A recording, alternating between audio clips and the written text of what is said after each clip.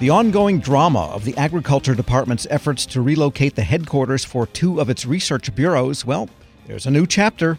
Federal News Network learned earlier this week the Economic Research Service and the National Institute of Food and Agriculture are exploring whether their former employees might come back and consider working for the agency part-time. Federal News Network's Nicole Ogrysko joins me now with the latest. Nicole, sounds like they're desperate for people because such a large proportion of these several hundred employees said, nah, we're not going, we're leaving.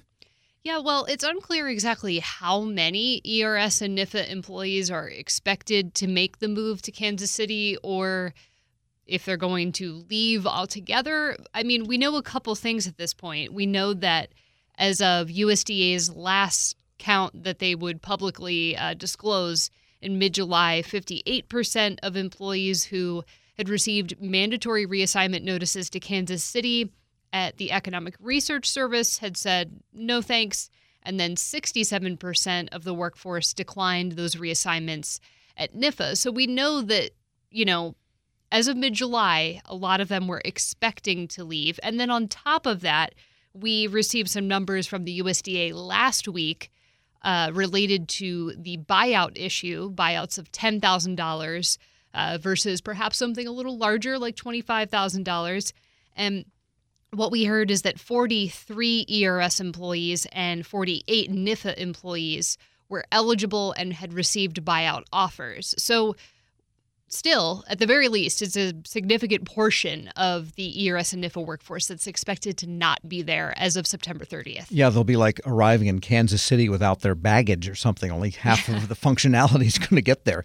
All right, so what are the offers USDA is actually making to retirees? So we heard from one ERS retiree this week who said that a former supervisor had called to explore whether or not this person would be perhaps interested in returning to ERS at the same rate of pay on a part-time basis, so 20 hours a week, and performing the same jobs more or less that these retirees had done before they had retired. And another interesting piece to this is that the retirees had apparently been told that they would be asked to report to the USDA South building in Washington, D.C. through the end of 2019, and then they could telework in 2020, which is interesting because telework is not actually guaranteed for the ERS or NIFA employees who had received those mandatory reassignment notices and maybe weren't quite sure what to do. And if they have to report to the South building of USDA in Washington, which is a really nifty place to get to at rush hour, to or from, then that presumes that they have retired and they're still in the area. It does presume that. And actually, I spoke with Steve Crutchfield. He's a former ERS assistant administrator who said that he thinks he's probably out of the running for this because he has moved to Seattle and the agency likely knows that.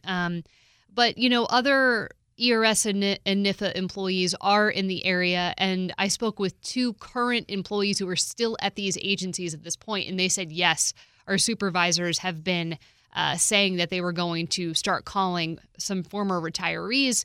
It's also important to note that USDA did confirm this. When I asked them about it, they said utilizing reemployed annuitants is one component of the department's long-term strategy to maintain the continuity of ERS and NIFA's work.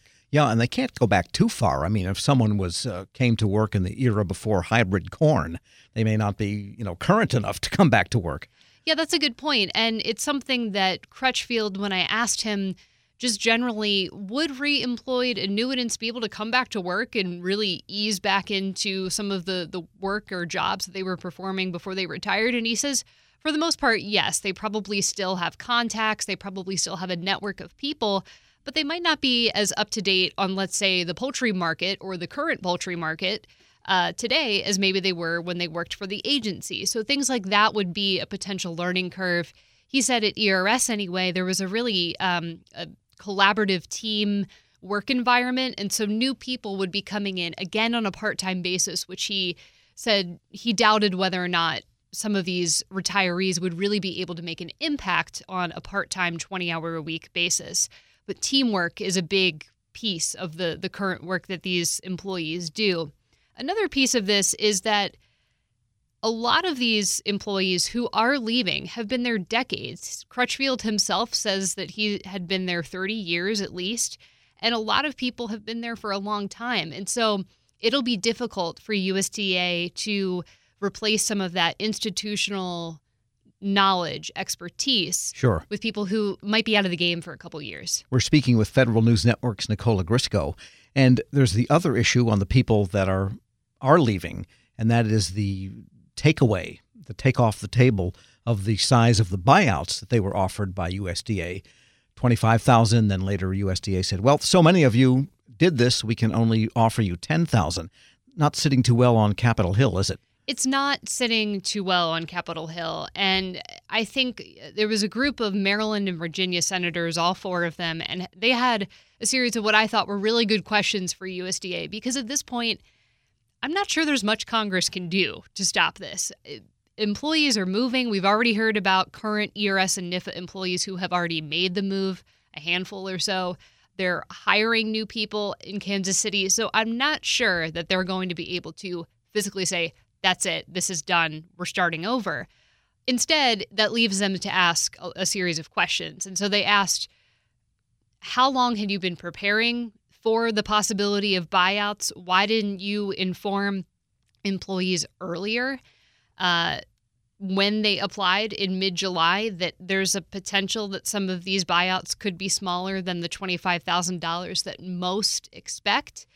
And they also asked, how much have you budgeted for these buyouts and from what budget authority? And I think that's really interesting because this goes back to the issue that the Inspector General raised a month or so ago about where some of the funding is coming from to actually carry out this move. And we do know that NIFA at least had received about $6 million or so for relocation purposes, but other than that, it's kind of unclear where this is coming from. It is important to note, though, that USDA wholeheartedly disagrees with that concept, that they need to inform Congress if they're going to move funding around. And so this is really, I think it's a contentious issue here. I guess if they felt strongly about it, the senators could go along with a reprogramming of some of the budget.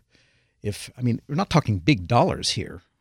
No, and especially after taxes, $10,000 is not going to be much. And I think it's also important to note that Democrats and Republicans have debated the issue. Should we raise the maximum buyout payment that we can offer to $40,000? The Defense Department actually offers that today, but Congress has been unable to secure that for civilian agencies. And on the other hand, the Agriculture Department was not looking for a RIF in the Economic Research Service and in NIFA. And so I guess technically they could have said, well, since we're not doing a reduction in force, we don't have to buy anybody out. That's the point that they have made before, actually, Tom. They say that, we didn't have to give you anything and we didn't have to give you the maximum $25,000 amount.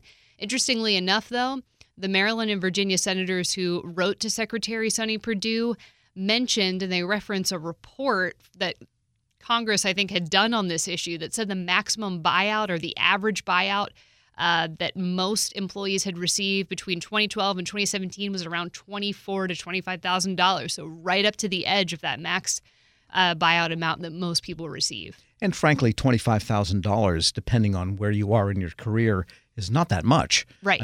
That won't offset the loss of annuity power that you would have. So maybe the best bet is to try to find other federal employment somewhere in Washington. That's exactly what many of these employees are doing, and in fact, some already have found new positions. However, you can't accept a buyout and look for another job in the U.S. government at the same time. And if you get another job in the government, you have to give that $10,000 or however much back. Federal News Network's Nicola Grisco, thanks for that update. Thanks, Tom. Check out her stories at federalnewsnetwork.com.